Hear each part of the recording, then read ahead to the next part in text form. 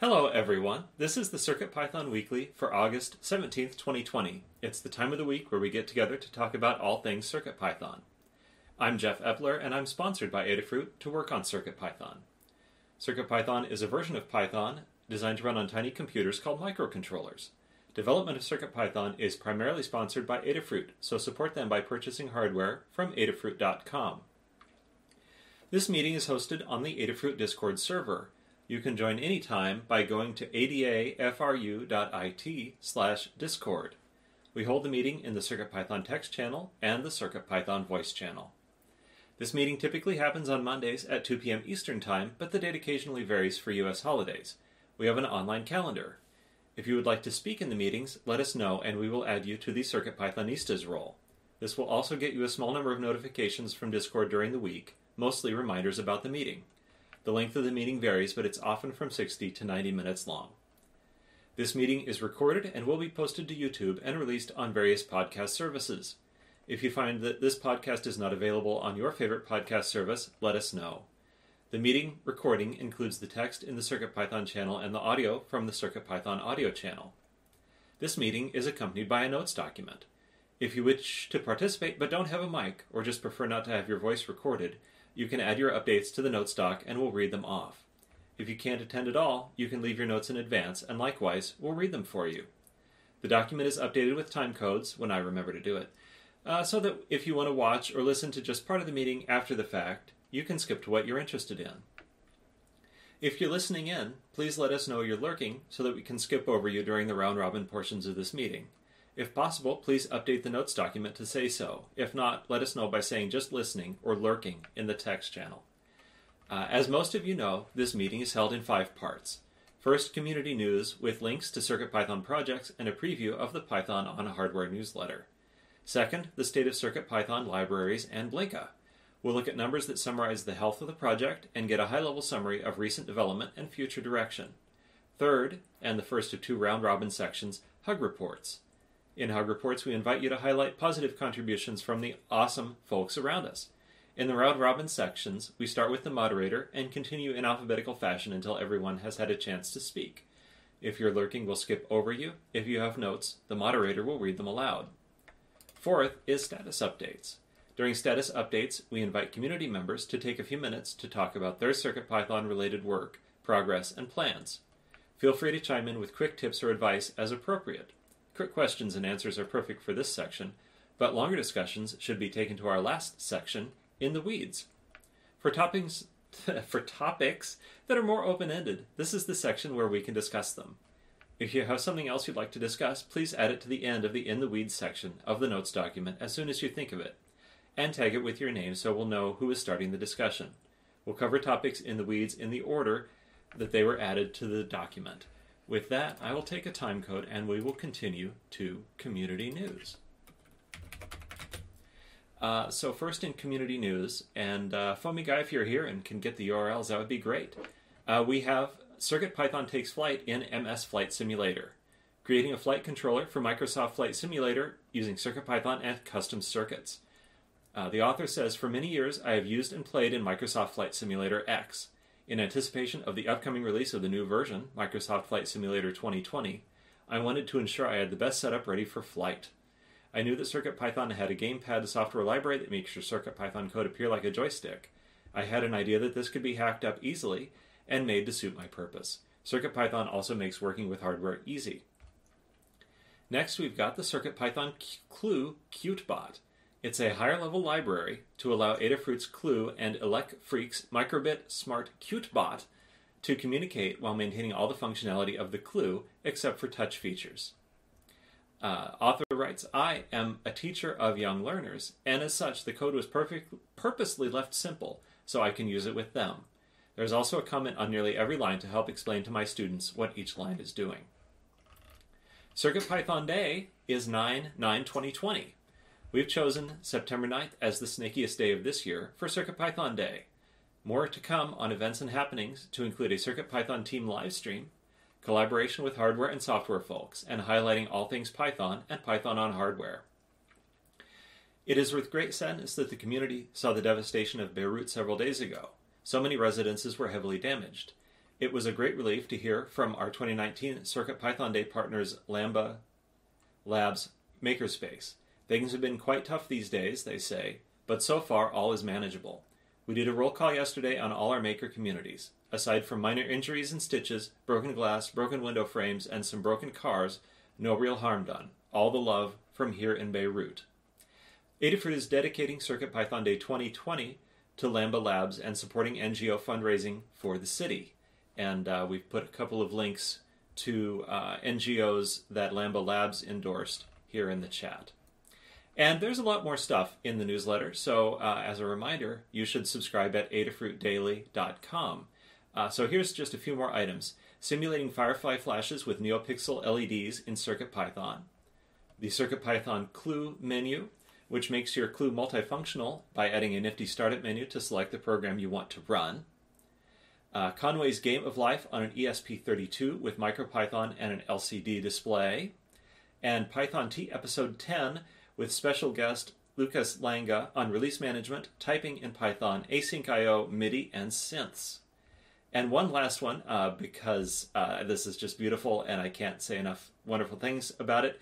The Ocean Epoxy Resin Lightbox with LED RGB Matrix Image Scroller from Erin St. Blaine. I had a hand in this, but she did all of the artistic parts, and it makes me smile every time I see it. So finally, I will close out this section by inviting you to contribute to the newsletter. The CircuitPython Weekly Newsletter is a community-run newsletter emailed every Tuesday. We have the complete archives online. Every week we highlight the latest CircuitPython-related news from around the web, including MicroPython, Python, and CircuitPython developments. To contribute, edit next week's draft on GitHub and submit a pull request with the changes. You can also tag your information on Twitter with #CircuitPython. Next is the state of CircuitPython, the libraries, and Blinka. Overall, we continue to have pretty good participation from the community with 22 pull requests merged by 15 authors and 8 reviewers. So among the authors, Ji Ong Wei He is a name that I don't recognize. NVT Kazpir is another one that's new to me. Syscorn is doing more and more, and we're happy to see that. Linus G and David Cloud. I guess I don't know if Linus has contributed before. David is certainly an occasional contributor. Happy to have you.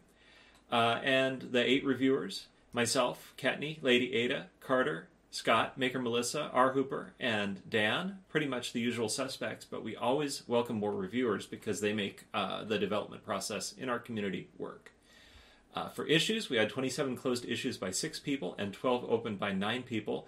So it was really a pretty strong week in terms of resolving the problems that people in our community are seeing. So overall, as I said, we continue to have strong contributions in the core and libraries. Aside from the activity in the Adafruit bundle, I also want to highlight that we have a new library in the community bundle for the LTR559 light and proximity sensor, which is on the Pimoroni Enviro Plus Featherwing, underscoring the fact that the community is not just Adafruit, the community is makers all over the world. An item carried over from last week is that we really need to make a new alpha release from the core soon. There are currently 269 commits in 23 pull requests that are on the main branch but not released yet, so we need to make it easier for the community to access these features and bug fixes by making a release. Another piece of exciting news from the core is that we have a new Japanese translation contributed by Syscorn. Thank you. That makes the 15th language besides English that we have added. Some numbers from the core before I turn it over. We had 7 pull requests merged by 5 authors and 3 reviewers. So thank you, Syscorn, Jiong Wei He, W. Temura, and Weblate. And thanks to the 3 reviewers, Lady Ada, myself, and Dan. We have 21 open pull requests.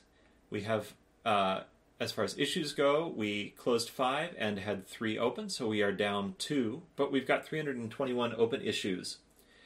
We manage those issues by milestones, so looking ahead to 6.00, we need to close 9 issues on that milestone before we can release, do a general release of version 6. and refer to the notes doc if you want to see more about that. So with that, I will turn it over to Kattni to tell us about the libraries.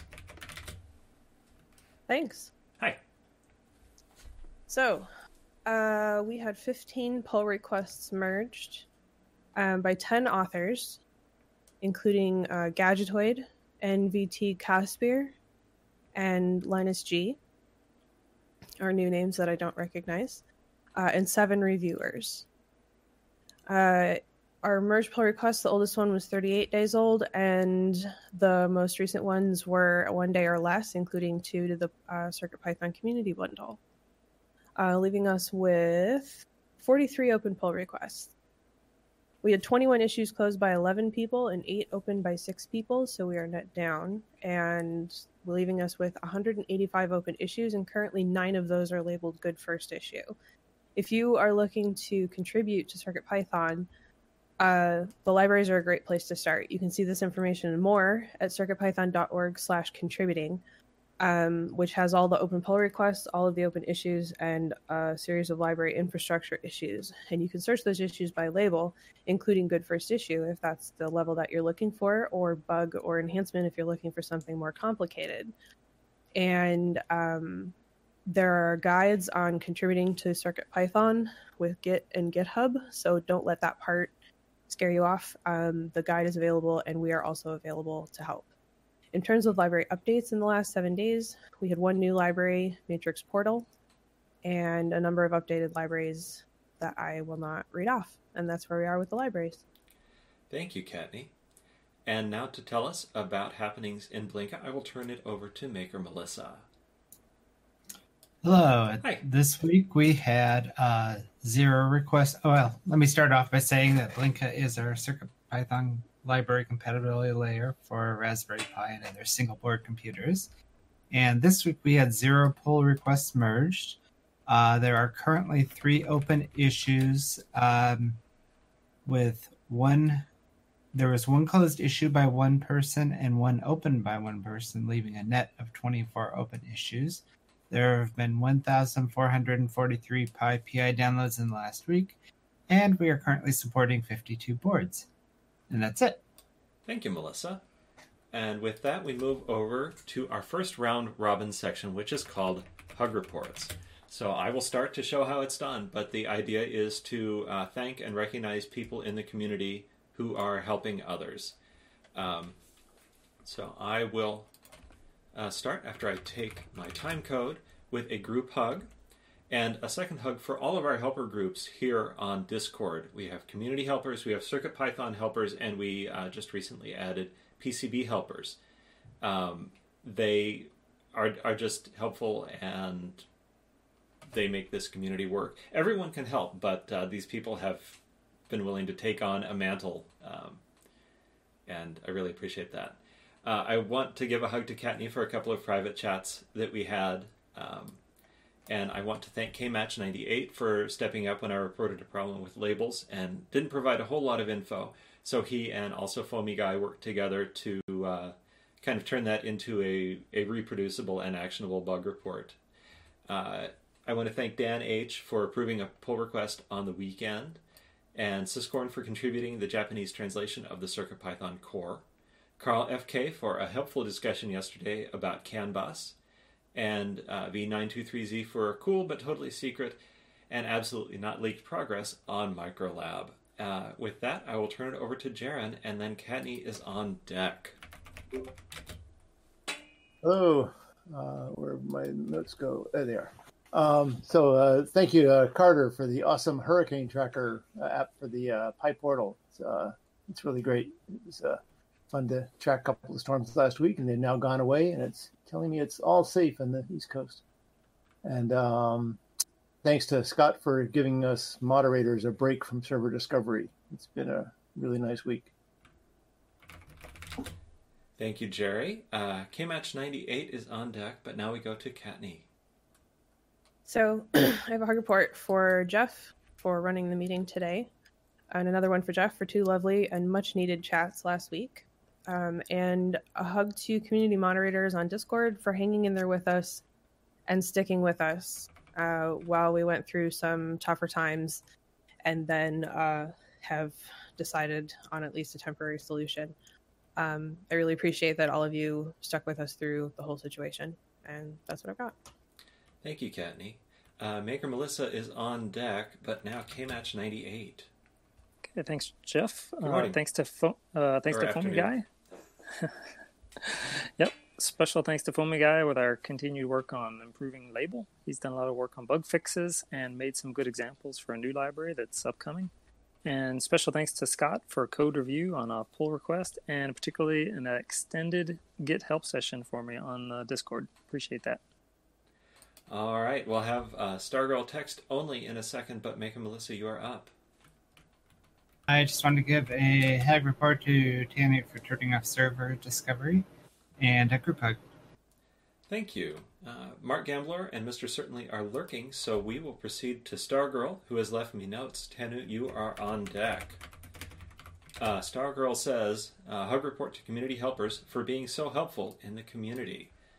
V923Z is on deck. Scott, what do you have for us? Hello. Jeff, first, thanks and foremost for running the meeting and doing all the stuff afterwards as well.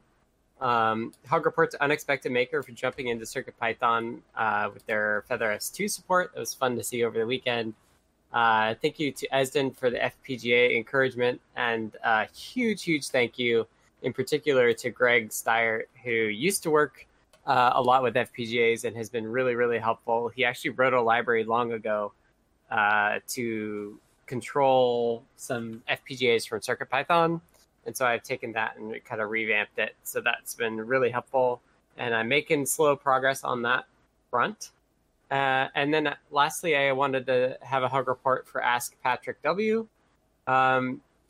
They wrote up some ESP32S2 CircuitPython info, I think a couple of months back now in a GitHub gist. And it's just been kind of the go-to doc for everybody trying to get started with it. So I really appreciate that.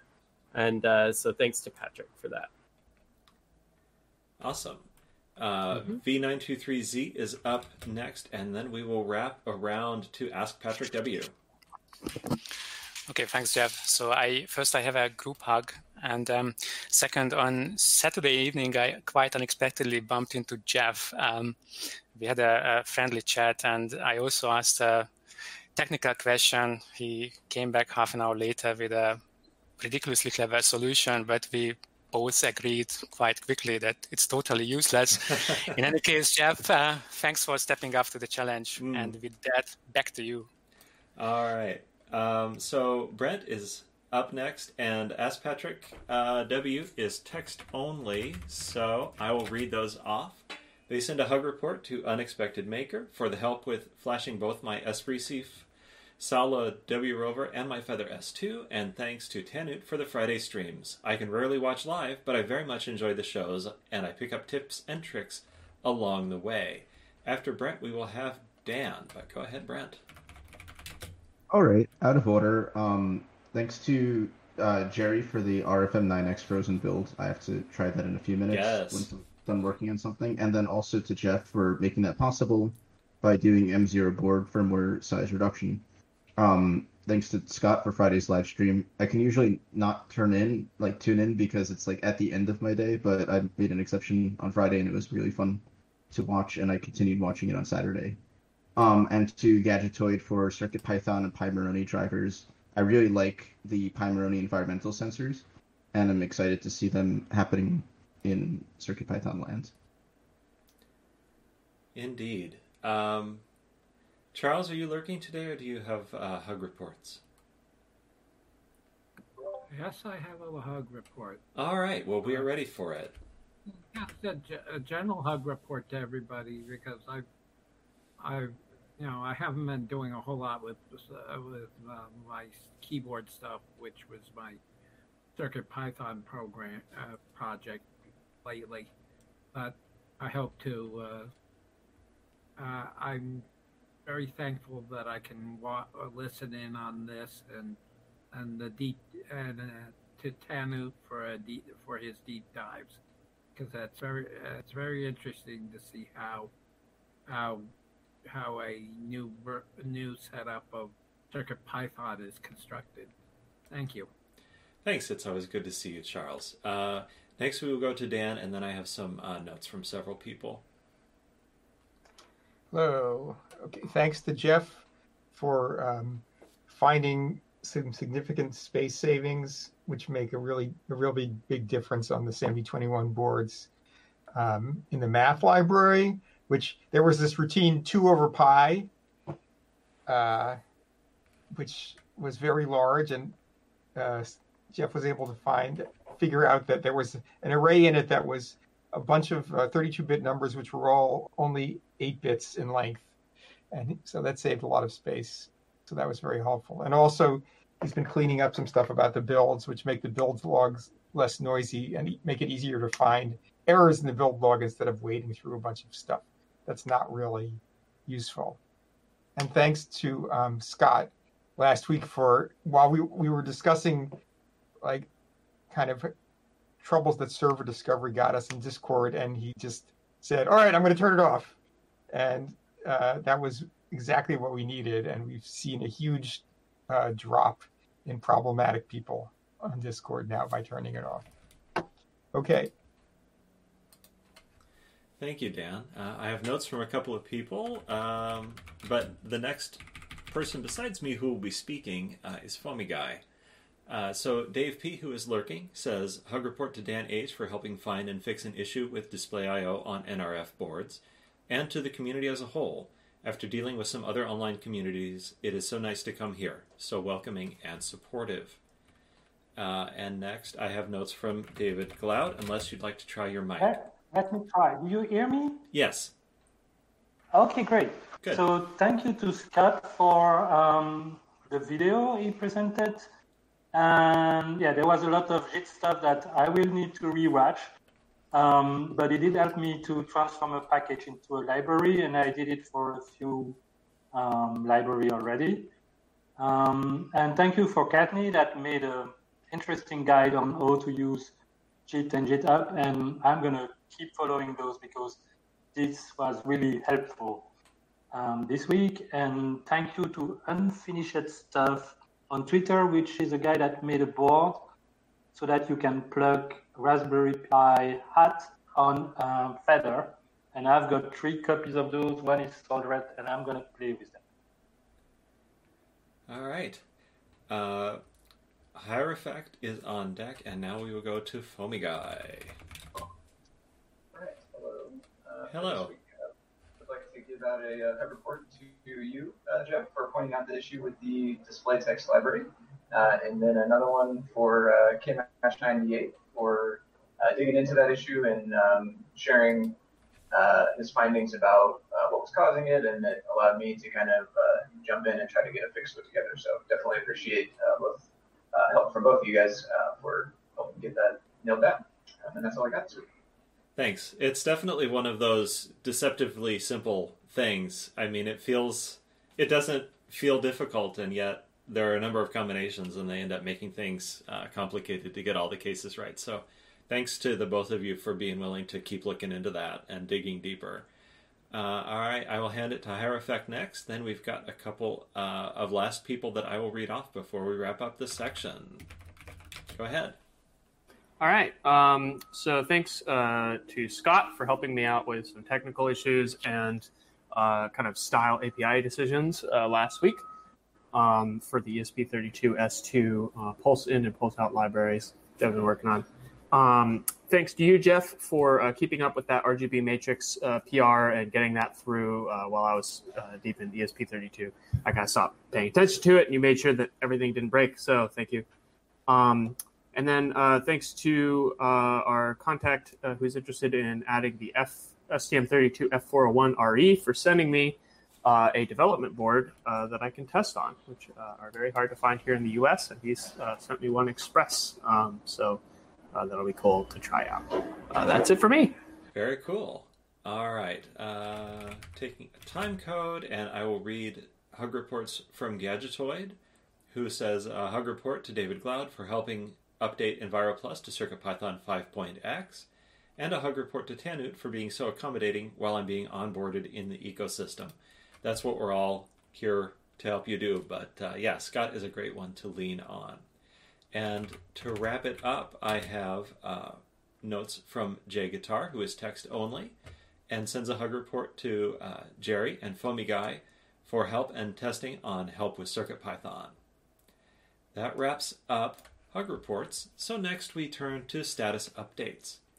Again, status updates is conducted in a round-robin fashion, and it's time to tell us about what you've been working on since you had a chance to check in with us, as well as tell us what you hope to be working on in the near future. And if you have any updates outside of CircuitPython that you want to share with us, we are open to that as well. So again, I will kick it off. I will try to keep you informed as to who's on deck, which would be Jerry, and I will read the notes of those people who don't have mics. So, last week I spent about another day and a half on the firmware size for M0 boards, but it was for a good cause. It helped us get the new Japanese translation merged. The Sharp Memory Display PR is also merged, so we have support in the core for driving these LCD displays with Display I/O, but there's at least one bug left over. And the related Adafruit guide is getting close to release, but there's still a few more things to stitch up. So this week, I need to figure out a pin allocation problem with Sharp Memory Displays, and possibly getting a last few photos for the guide. And once that's cleared off my plate, my next thing is to dig into CAN bus. We want to create a CAN bus implementation for the SAM E5X series, and so my test board will be the SAM E54 Explained Dev Kit. I'm going to be studying the MicroPython implementation, which is called pyb.can, but as always, we are going to try to make an API that we just feel is the CircuitPython way. And if you do know of a CAN bus peripheral that is cheap enough to pick up on a lark or for testing, you can let me know here in CircuitPython or via direct message. And as far as fun stuff goes, I blogged a Python program that I wrote for setting up registers of the SI5351 clock generator breakout. So there is a link in the notes doc to my blog. Kattni is on deck, and I will hand it over to Jerry. Hello. Hi. Thanks. Yeah, nothing much to report this week. I don't know where the week went, but I was doing some work trying to get ready to build the RFM69 with the library built in, and realized I don't have any of those boards, so they'll be here this week, and I'll be able to test that. I have a ton of feather wings, but none of the boards themselves. And then I got a couple little tweaks to make to the RFM69 library to do that. Just a few size reduction changes I had done on the 9X, but that won't be hard. And otherwise, I got some furniture refinished this week finally after putting it off for a long time, so that felt good. All right. KMatch98 is on deck, but Kattni is up now. Hello. Hi. So last week, I figured out why a couple of moderators did not have moderator permissions. It was pretty baffling. And emailed Discord support, and they didn't even figure it out. And then Jeff magically figured it out. So that was a bonus, because I really didn't want to go through the whole ordeal that I think they were going to send me through from support before figuring out that was the problem. Have you deleted your server and recreated it? Right. Exactly. So I filed an issue on Adabot to add the CircuitPython cookie cutter to the PR issues check, and then I added cookie cutter to Adabot for the PR issues check and closed my own issue.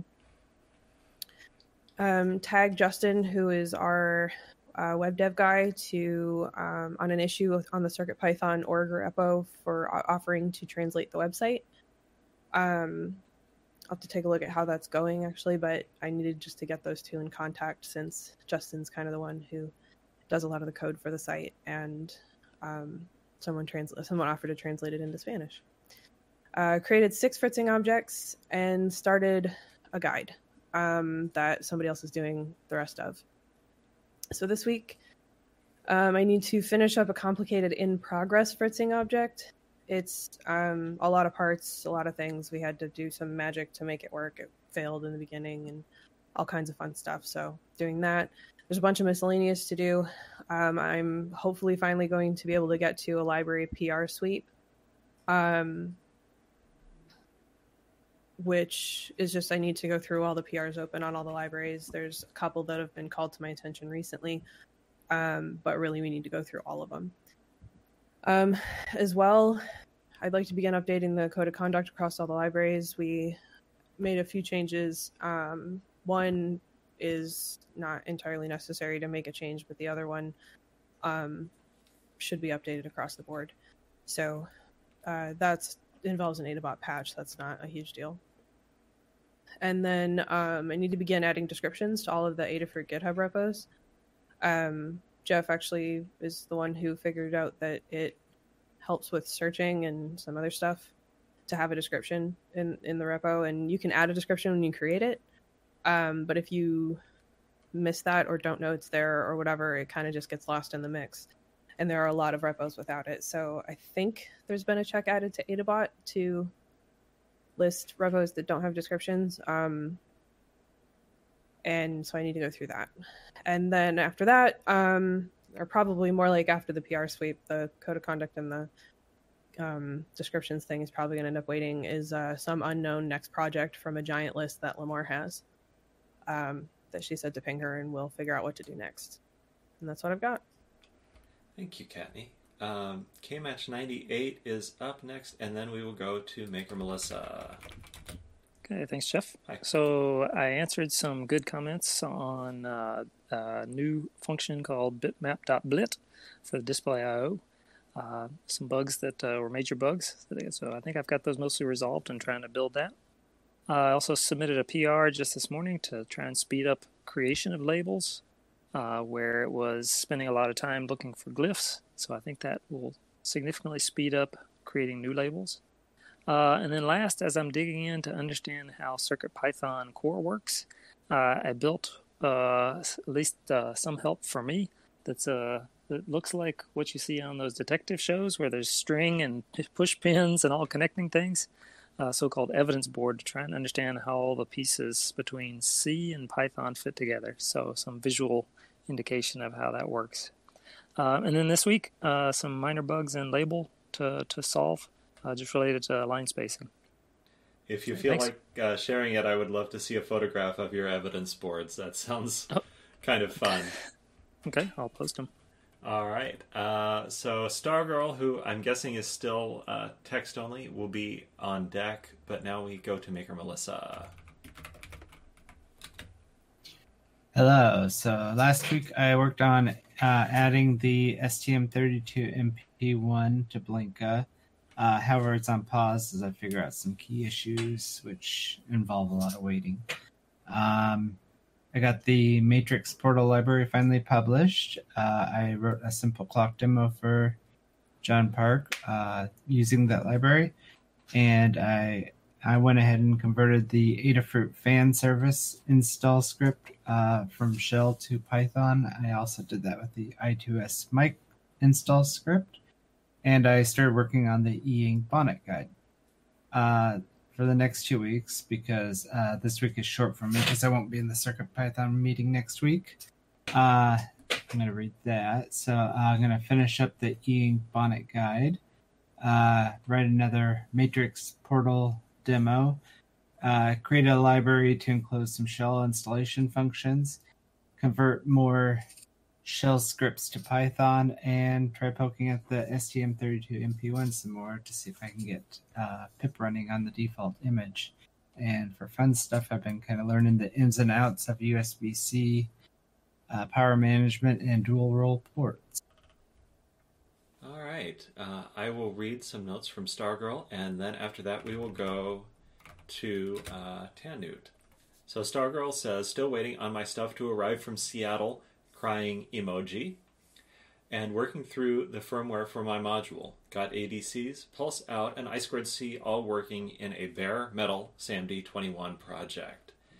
I think we will pop up to the top for updates from Brent after we hear from Scott.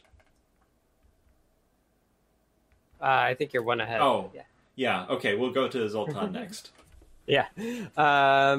I got Wi-Fi working, both HTTP and HTTPS on the ESP32S2. It does need some rework that I may kind of punt off for. I can pick it up. What, Charles? Oh, sorry. I didn't realize I was out. No harm done. Yeah. So got that going. I need to rework it.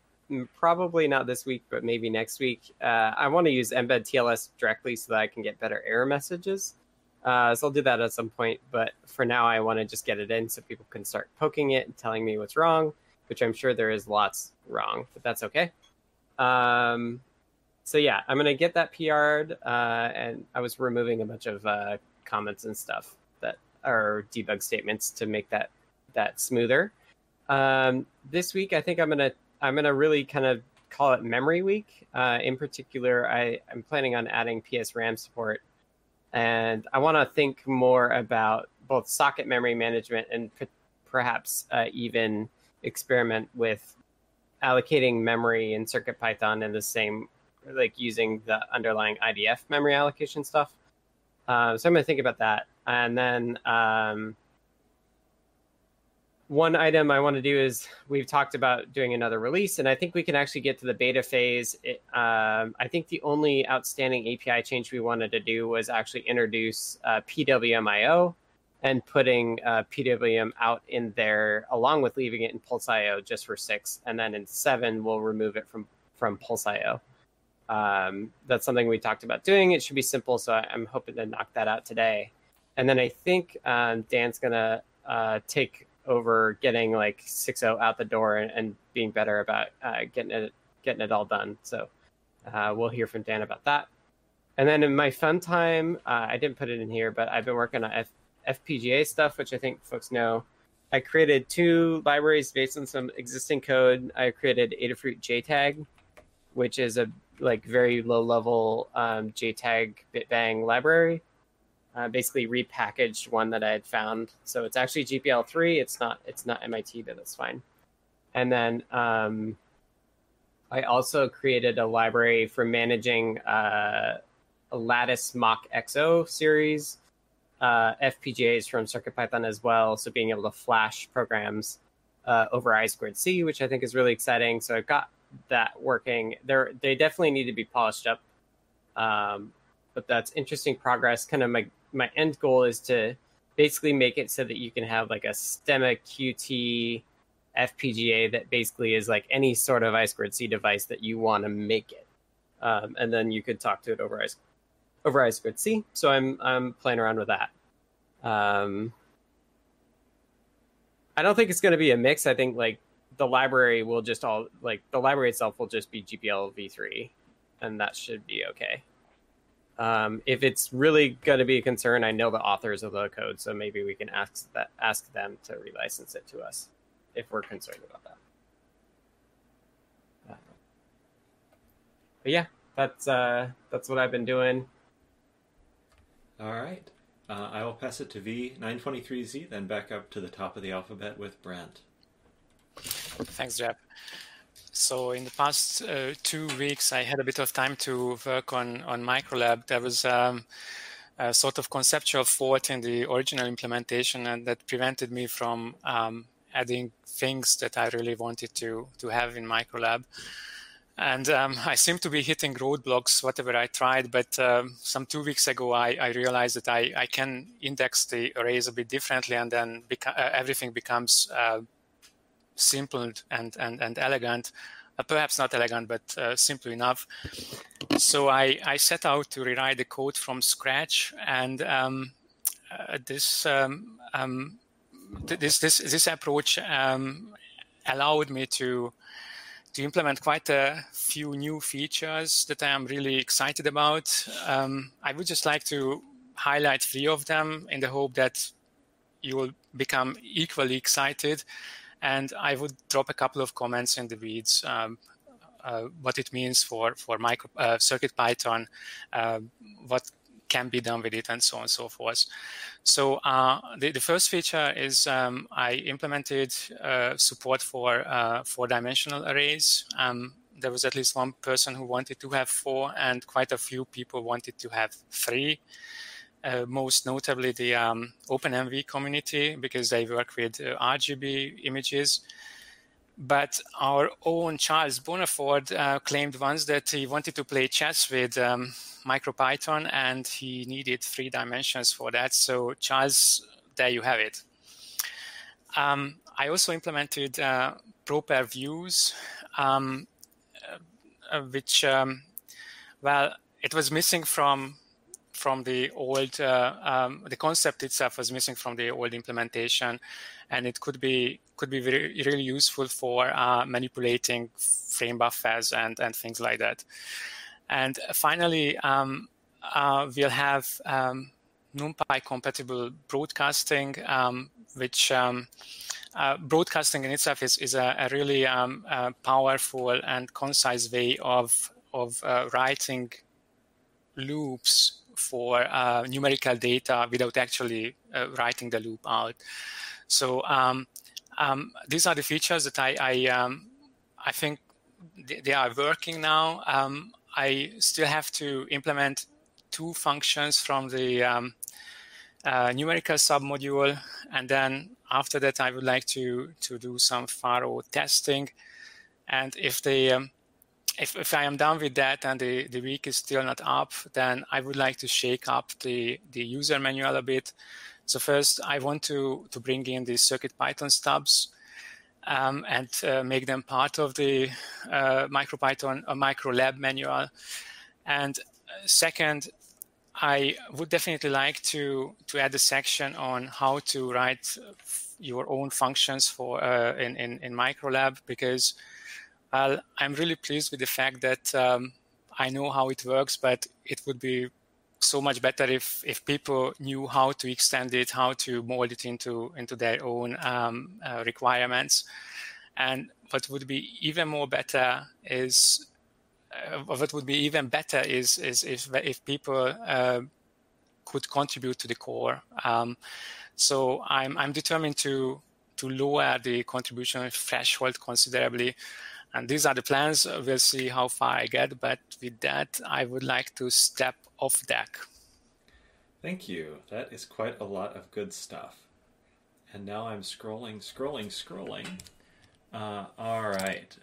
Dan will be on deck, and we will go to Brent after I take a time code. Hello. Not a lot in the CircuitPython front, except for I got the new Sharp LCD in, and I want to convert the Pi-hole ad blocker that I have set up in my network from OLED to the Sharp LCD because I don't really like blinky lights, and my stuff is in my kitchen. So it's a really nice display, and I'm excited to play around with it more. Maybe you can show more statistics about what's actually going through the DNS server. Thank you. David Glaude will be on deck, and we will go next to Dan. Hello. So over the weekend, I kind of finished up ACI, the LEIO implementation for peripherals last week, and did more testing and some bug fixing over the weekend. And I've now tested it. I can get the Bluefruit Connect app on the phone to talk to an airlift, a Metro M4 airlift board, and have it manipulate NeoPixels. I also can get the Bluefruit Playground app to talk to another piece of code and get the temperature off the same board. So both those things are working. And so we have enough working now so that it's time to go ahead and do some kind of release of this code. And so I'll be submitting a PR soon. It doesn't have central mode still, and that will be implemented somewhere down the line. But for what we can do great things with it already. So that's good enough for now.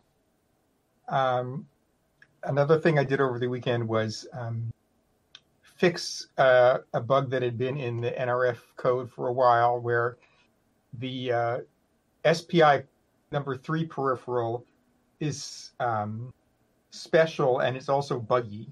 And so it needs to have its own 8K memory area, or else you can get corrupted data. So I had implemented this AK area, but it turned out I put it in the wrong place, and it was causing errors in display IO and maybe some other things. And so I put it in the right place. We had to shrink some buffers in Bluetooth slightly, but it should probably not make any significant difference in the performance. And there's some other bugs that I fixed inside the NRF implementation in the course of working on the HCI implementation. So those will be included in the HCI pull requests. And as Scott mentioned, I'll be kind of shepherding the 6.0 release now.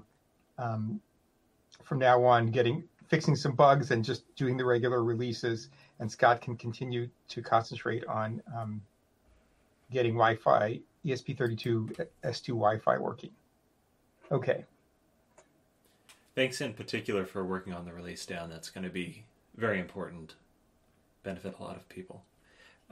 So Foamy Guy is on deck, but now David, what do you have for us? So I've been working on Enviro plus Featherwing, the Pimoroni stuff for environmental sensor.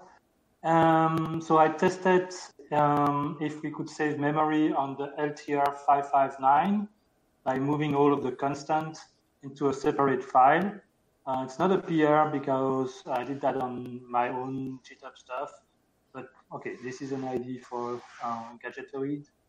I did transform the PM25 library into splitting files so that you can import either the I2C or the UART part. It's still a PR. It's based on the suggestion from Scott. So, well, if someone can have a look if I did that right, because now that I started to split that library, I also did split the IS31FL3731. And there are quite a few boards, and I tested with the 2 boards I have. One issue I have with that kind of transformation is that the example also needs to be changed because you cannot import the same way. Or maybe there is some magic where you, from this, import that as this, so that you can make the right name without having to change, to make breaking change. I connected my Clue to a Raspberry Pi with some Chinese hardware I found, and I've been able to access the 5 I2C sensor. So from the Raspberry Pi, I was able to see the temperature and other stuff. And now I'm trying to figure out if I can do the screen, but apparently this SPI bus is different on the Clue between the one which is exposed on the connector and the one which is connected to the screen. So maybe I need to find some kind of a bridge code that would be running in Arduino that would transport from one SPI to another SPI. I don't know, I've got no clue. And then I've got, I would like to try the button and the LED and the RGB LED to try to use them from the Raspberry Pi. Because, I mean, you have all of those sensors on the Clue, and you can use them on the Pi, so it's super fun. I've been soldering my feather cap, which is a board to put Raspberry Pi hat on a feather. I still need to find a few resistors for the I2C. I hope to identify the one he's using and then find something similar in my stuff. And then I've got 2 weeks of vacation starting from today, but I'm not going anywhere because of the virus. So maybe I'm going to work a lot on CircuitPython, or maybe I'm going to take a break. I don't know, but good things may be coming. All right. Thank you. Yeah, what to do in our leisure time is like a really complicated thing right now, and you got to chart that, I think, for yourself according to your own preferences. So Foamy Guy is up next, and Hierophect is on deck to wrap it up. All right. So last week I got some work done on the display layouts library. I got the linear layout implemented, so it will take a list of sort of children views and put them all in either a vertical or a horizontal row, depending on which orientation you set. And that's working pretty well. I was working on that, I found a bit of a peculiar thing with the display button library. I think I mentioned that briefly last week, which was the way that you have to access the group property with that one, unlike a couple of the other display.io components. And so this week I made a tweak there in the button library and got that PR in, and that was merged as well. I did, as part of that process, working on my layouts library, I also noticed something interesting with the progress bar library. It keeps the height and width properties, but they are private. They start with an underscore. And so I did put in a PR to propose a minor tweak there to make those public, because that would make my job a little bit easier when it comes to setting those things into, again, one of those like horizontal or vertical row type layouts. I worked on fixing that positioning issue with the display text that Jeff had found for us. And then lastly, I created a couple example scripts for the bitmap font library. I noticed there was a single example in there, and it seems to be only written to run on CPython.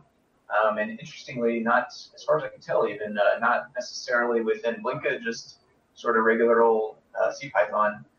So I created a few more examples that will run on microcontrollers there, and then kind of took it a step further with one of them and was playing around with it and managed to get some rainbow-colored custom fonts loaded and displayed on the screen. So that was kind of a fun thing this weekend. For next week, I've got to finish up that issue with display text, and then there's another PR on the PN532, which is RFID NFC scanner. So I'm going to do some testing and get a review in there this week. Keep going on the layout library. I want to get the grid layout is the other one I had in mind, along with the linear layout. So I'd like to be able to have a way to easily lay out all those children view into a two-dimensional grid. So that's the next thing there. And then I also want to get some sort of testing or test driving going on there, where I'm going to take a few existing projects, hopefully with relatively complex UIs, and refactor those over to use the layout system and see if I like the way the code turns out in the end. So if anybody knows of projects or has projects that are relatively complex UIs, and you'd like to see how they could be simplified or at least separated the layout out from the logic, definitely point me in the direction of those. And then lastly, I'll mention outside of the CircuitPython world, game that I'm really interested in, Factorio. They released finally the 1.0 version over the weekend, so this game's actually been out for a long time now, years and years, but they've been technically in beta, and they've been putting lots of great effort into it. So it finally released over the weekend, hooray. Spent probably way too much time playing it, probably will spend a much more time playing it. And then to tie it into the CircuitPython world, I kind of got reignited into playing it, and I want to build one of the components of the game is launching a rocket. So I want to build a hardware rocket launching button with like a key and a big emergency button and flashing lights and sirens and all that stuff. So that's how I'm going to kind of tie those two fun things together. And that's all I got for this week. Well, that sounds like plenty. I will turn it over to Hierophect to wrap up status updates. Okay, so this past week I mostly worked on my current project, which has been Pulse in and Pulse out on the ESP32S2. That was bleeding over from previous weeks. Pulse out ended up being pretty easy, but Pulse in was a little bit more painful. So that's had some API changes and other things, but all of that is in the new PR for that. I answered some community questions, and I got my new F1 discovery board from China in the mail, so I can start checking out the Flash system for that now and hopefully get that PR unstuck. This week, I'm going to be putting together just a big bug to-do list. We've got just a bunch of old stuff from the STM32 that I kind of took a break from keeping track of to get the ESP32S2 stuff out the door. So I want to revisit things like RGB matrix, revisit an SPI issue, a couple other things, and just kind of prioritizing those and trying to get them out of the issues list. And then I'll also be starting with the F1, checking out the Flash system, and again, getting that PR unstuck. There's a fun thing that I did last week. I made a really simple flashcard app that I showed on Show and Tell a little while ago. But it works on the open book. It's basically a little sentence generator if you're trying to learn a language and you want to make a whole bunch of grammatically similar sentences that just happen to have different grammar, so you can study something like, I don't know, verb conjugation, and some languages have really complicated specific lists of words for saying what day it is, like what you could study the days of the week or how many days in a month or something like that. So I made a little Python script for that and put it on the open book from Joey Castillo, but it also works on a host PC. And I threw that up on GitHub this week, and I'm hopefully going to be pushing some more edits to it as I use it myself. So that's it for me. Thank you. What a lot of stuff people are up to. That wraps up status updates and brings us to the last section, which is called In the Weeds. So during In the Weeds, we can engage in long-form discussion about stuff that doesn't fit anywhere else in this meeting format. So if you have something still, you have not missed your chance to raise the issue for discussion, just add it at the end of the section in the notes document. But for now, I will hand the baton back to Zoltan, who has a couple of comments on Microlab integration into CircuitPython. Yeah, thanks, Jeff. These are really just a couple of comments, and I don't expect any sort of conclusion at the end of the day. These are mainly hints as to what to expect and what kind of trade-offs you would have to think about when you want to bring Microlab into CircuitPython. So the first is I would like to implement customization or options for almost everything. The main reason being that adding extra dimensions to the library adds to the firmware size too. I'm not done yet, but I estimate it to be something like 20 kilobytes for every new dimension, except for the first one, because that's significantly smaller, simply for the reason that you can remove all functions that would operate on a matrix. So if you have a one-dimensional array, then you won't need eigenvectors and similar functions, and those can be removed. Therefore, the one-dimensional implementation is significantly smaller. It will end up somewhere between 20 to 25 kilobytes, I think, compared to the 45 that we presently have. So I do remember that Jeff had to kick Microlab out of one of the smaller boards because it didn't fit.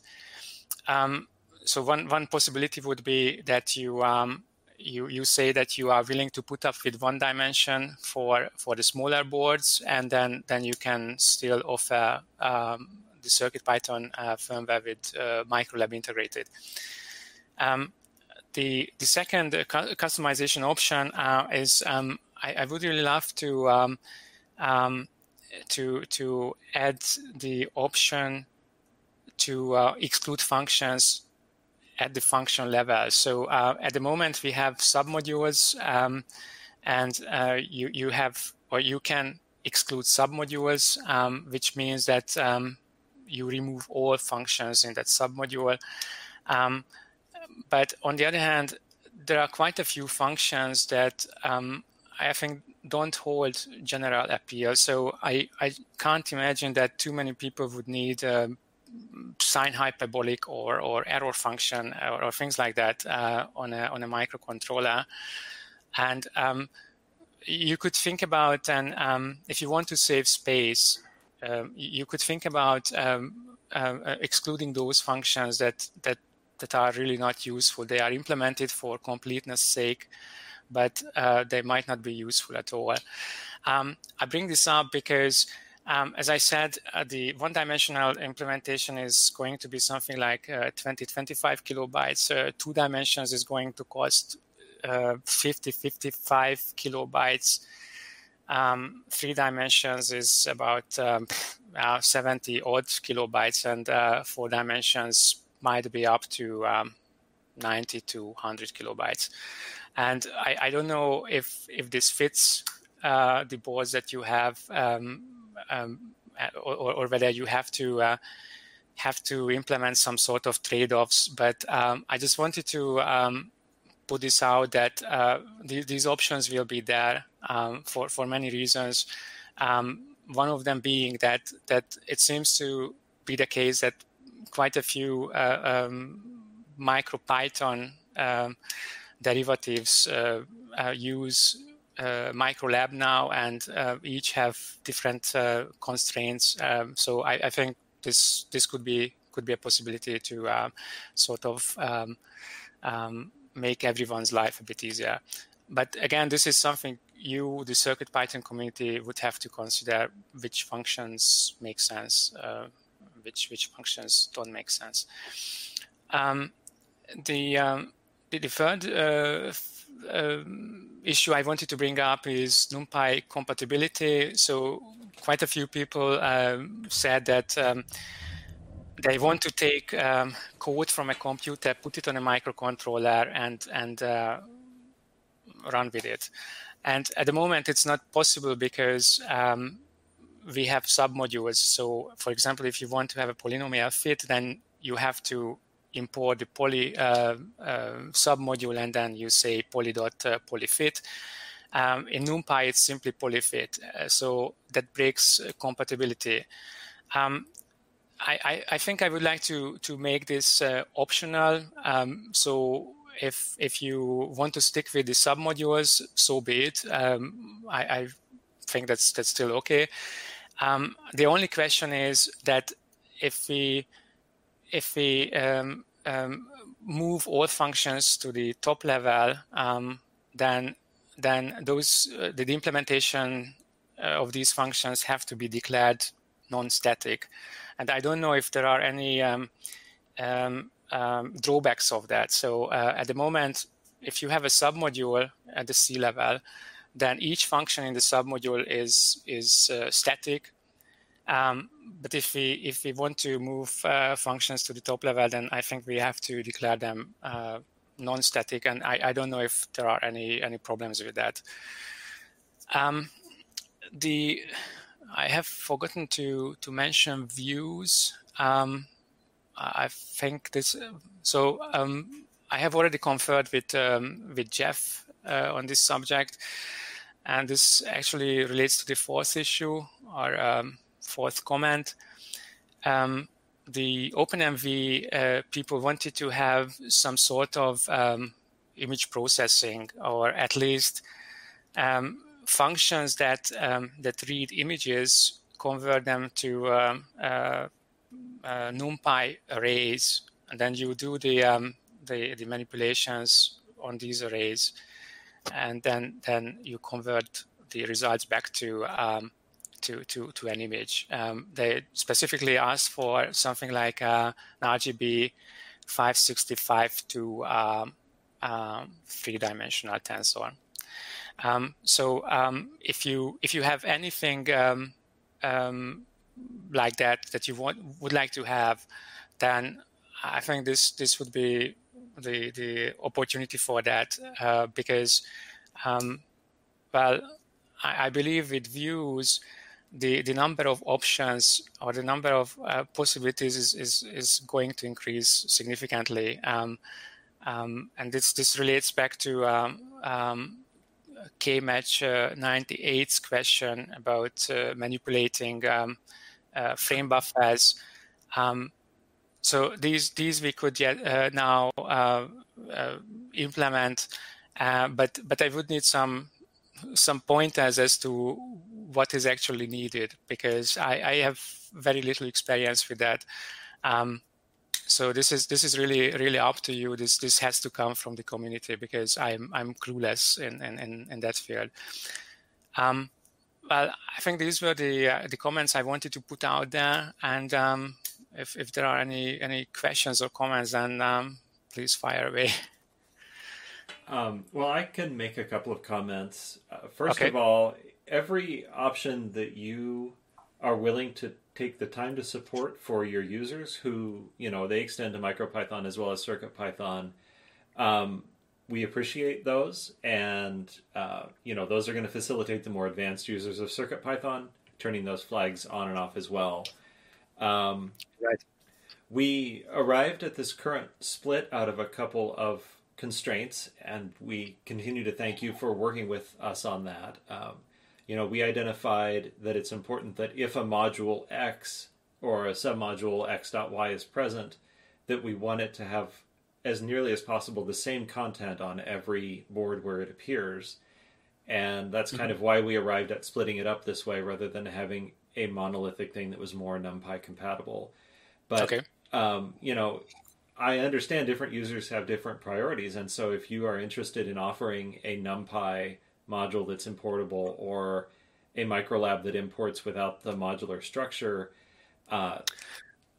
whichever way, I think, that's fine. It's about what do you want to support. And as far as making those functions not be static or the object definitions not be static, as long as they have distinct names, then that's not going to be a problem, as long as the C identifiers are distinct. Okay, so there are no hits on firmware size or no, it shouldn't affect binary size or anything like that. At least on builds that support LTO, link time optimization, which is all of our resource constrained boards. Some of the boards that are less constrained on flash size, we haven't gone through the pain of implementing LTO yet, because usually there are at least a few tricks that you have to do, or a few bugs that you have to fix on the way to enabling that feature. So yeah, and I think that's all I've got. I would like to call out KMatch98 because he had a very specific request a couple of months ago, and I didn't understand what the requirements were, but perhaps he could expand on that at this moment. Sure. Yep. So my request is pretty simple in that I was working on text and in essence trying to copy one bitmap into another bitmap. And to do that inside of Python is pretty slow. So basically it's a pixel by pixel copy over going from Python level down to C and back. So there's a lot of overhead, especially when the bitmaps grow. So my request was, hey, can Microlab somehow do that manipulation closer down in the C level than what I had access to in pure Python? So Jeff, perhaps you can help me out with that. Is it correct that we can simply grab the as we discussed it on Saturday night, that we simply grab the pointer from the bitmap construct, whatever it is, object, plug it into the constructor of the array, and then simply call a copy function on that, and then we are done. Is that correct? So I think there's a couple of things specific to, one is specific to what KMatch98 is doing. So when we have a Python bitmap, they can have a variety of different formats. So like they can be 1-bit, 2-bit, 4-bit, 8-bit, 16 and 24 bits per pixel. So there's a lot of different data types, and those are data types which are not directly supported in Microlab at this time. And the other thing is that there is not a way to these buffer or these bitmap objects in display IO can't be treated with the buffer protocol right now, and that's a limitation on our end. So the stuff that we were discussing, which I was talking in the context of a thing called Pixel Buff, which is different from a display IO bitmap, wouldn't directly apply. Okay, so that means that if we want to bring that into Microlab, then we still have to wait for the CircuitPython API because if I can't simply grab the pointer, then I am helpless. Somehow I have to get the data, and or do you think it's possible to circumvent this difficulty here? I think I think we should figure out more about, what parts of image processing properly belong in Microlab and what form are they going to take, and then we can figure out how do we make the CircuitPython bitmap work with that. For instance, when you change a pixel in a bitmap, that needs to do other operations so that we can track what areas of the screen need to be updated. So we have this idea of dirty rectangles.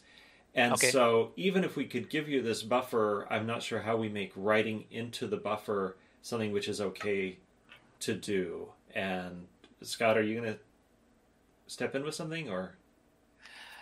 Well, I actually... Not around that. Okay. I saw your ring turn green for a second.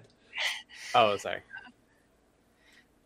So depending on how you want to manipulate this this frame, assuming that you want to slice it somehow, then I think that's okay, because then from the slice, you will know on your end which part of the image has to be updated, and the slice would, on the other hand, would determine on Microlab's side what has to be manipulated or what has to change in the data. So the act of taking a writable slice is what would say this area has become dirty. That I think right, but so you need some infrastructure or interface for that on your end. But I think that's in this way. It would be really easy to keep track of what's changing and what's not changing, and it would not break NumPy syntax in the sense. So I would find this actually quite a feasible way of dealing with this problem. But again, I have no experience here, so I'm just tossing ideas. Well, yeah, it also feels like there's the complication of the additional data types, because those are also a driver of the code size of Microlab. So if you need to implement 1, 2, 4, 8, and 24-bit data types, one of those, several of those don't even exist in C. There is no C data type for them. What is the impact of that? Right. Well, I don't know. I only know that in NumPy, booleans are actually uint8s with a special flag. So exactly the problem that you mentioned, that even if the information is only 1 bit, that's stored in 8 bits. Well, when it comes to a display I/O bitmap, they are packed in one of several ways into bytes, so they can represent 8 bits from left to right, or from right to left, or from top to bottom, or from bottom to top, depending on the characteristics of the display. So it becomes a little bit complicated. Well, so I don't know what to say to that. I guess I'm trying to talk you out of implementing this particular operation, especially since KMatch98 has a really good start on an implementation in CircuitPython core in C now that I think is going to get most of the speed benefits. And that's okay. So maybe wait and revisit that. And as far as what image processing entails, probably pay more attention to OpenMV. It's really good that you check in with us, and bringing stuff in from a camera and displaying it in Display I/O and adding an intermediate step of processing. Those would all be features we would really like to add to CircuitPython at some point.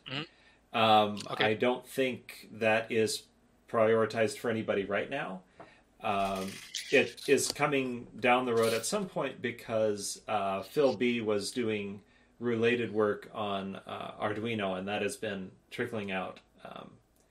And that's someday we'd like to bring it over to CircuitPython, but it hasn't happened yet. Okay. All right. So these were my comments, and with that, I would like to hand it back to you, or I don't know whatever it means at the end of the day. Yeah. Oh, I was going to respond to the one big module and the functions of that general appeal stuff. Like, and just reiterate what we talked about before. Like, lots of small modules is the way to go. And the reason it's the way to go is because people, if they try to use it, they do it at the start, and that means that they get an import error at the start.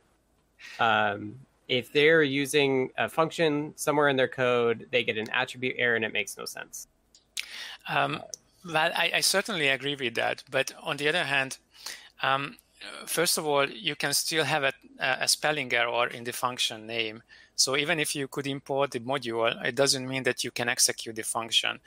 And second, right, but that the solution to that is local to that spot. Versus, this copy of CircuitPython doesn't support that thing is a very different thing. And like we've trained people to understand that our support boundaries are at the module level. Like, okay. Well, fair enough. If you want to do that for MicroPython, I don't care. But like in CircuitPython, it's the way to go, in my opinion. You don't have to fear anything, because I'm not going to change anything in this respect. I'm going to make it customizable. So if you want to go with that, then so be it. That's your choice. I have nothing against that. Okay. I think I don't have anything else to add to this. So, Jeff, back to you. All right. Well, I just want to add on that I'm so appreciative of how willing you are to work with us on these things, and to be willing to do extra work so that we can have it our way, and your other users who are served better by other choices can have it their way too. That's really wonderful. Mm-hmm. But I'm going to take a... Yeah, go ahead. Now, thanks for the praise, but actually, it doesn't make sense to make it very specific to one use case, and it just makes absolutely no sense to have 5 different versions of Microlab or whatever you want to call it, simply because some people in CircuitPython would like to have it in this way, and some people in OpenMV would like to have it that way. I think it's much easier if it really saves resources if we do it in one place and make it customizable, and you use it the way you want to use it. So that's my standpoint. All right. Well, I think that's a great note to end on. So I'm going to go ahead and wrap up. I do have a counter to that, though. No, Scott, you don't get a moment now. We're moving on. All right. You're running the meeting. That wraps up the CircuitPython meeting for August 17th. A big thanks to everyone who participated. If you want to support Adafruit and CircuitPython, and those of us who work on CircuitPython, please consider purchasing from the Adafruit shop at adafruit.com. The video of this meeting will be released on YouTube at youtube.com/Adafruit, and the podcast will be available on major podcast services. It will also be featured in the Python for Microcontrollers newsletter. Visit adafruitdaily.com to subscribe. Our next meeting is Monday, August 24th. If you aren't on Discord yet, visit adafru.it/Discord to join. To participate in the meeting, ask one of us to add you to the CircuitPythonistas role on Discord. We hope to see you again soon.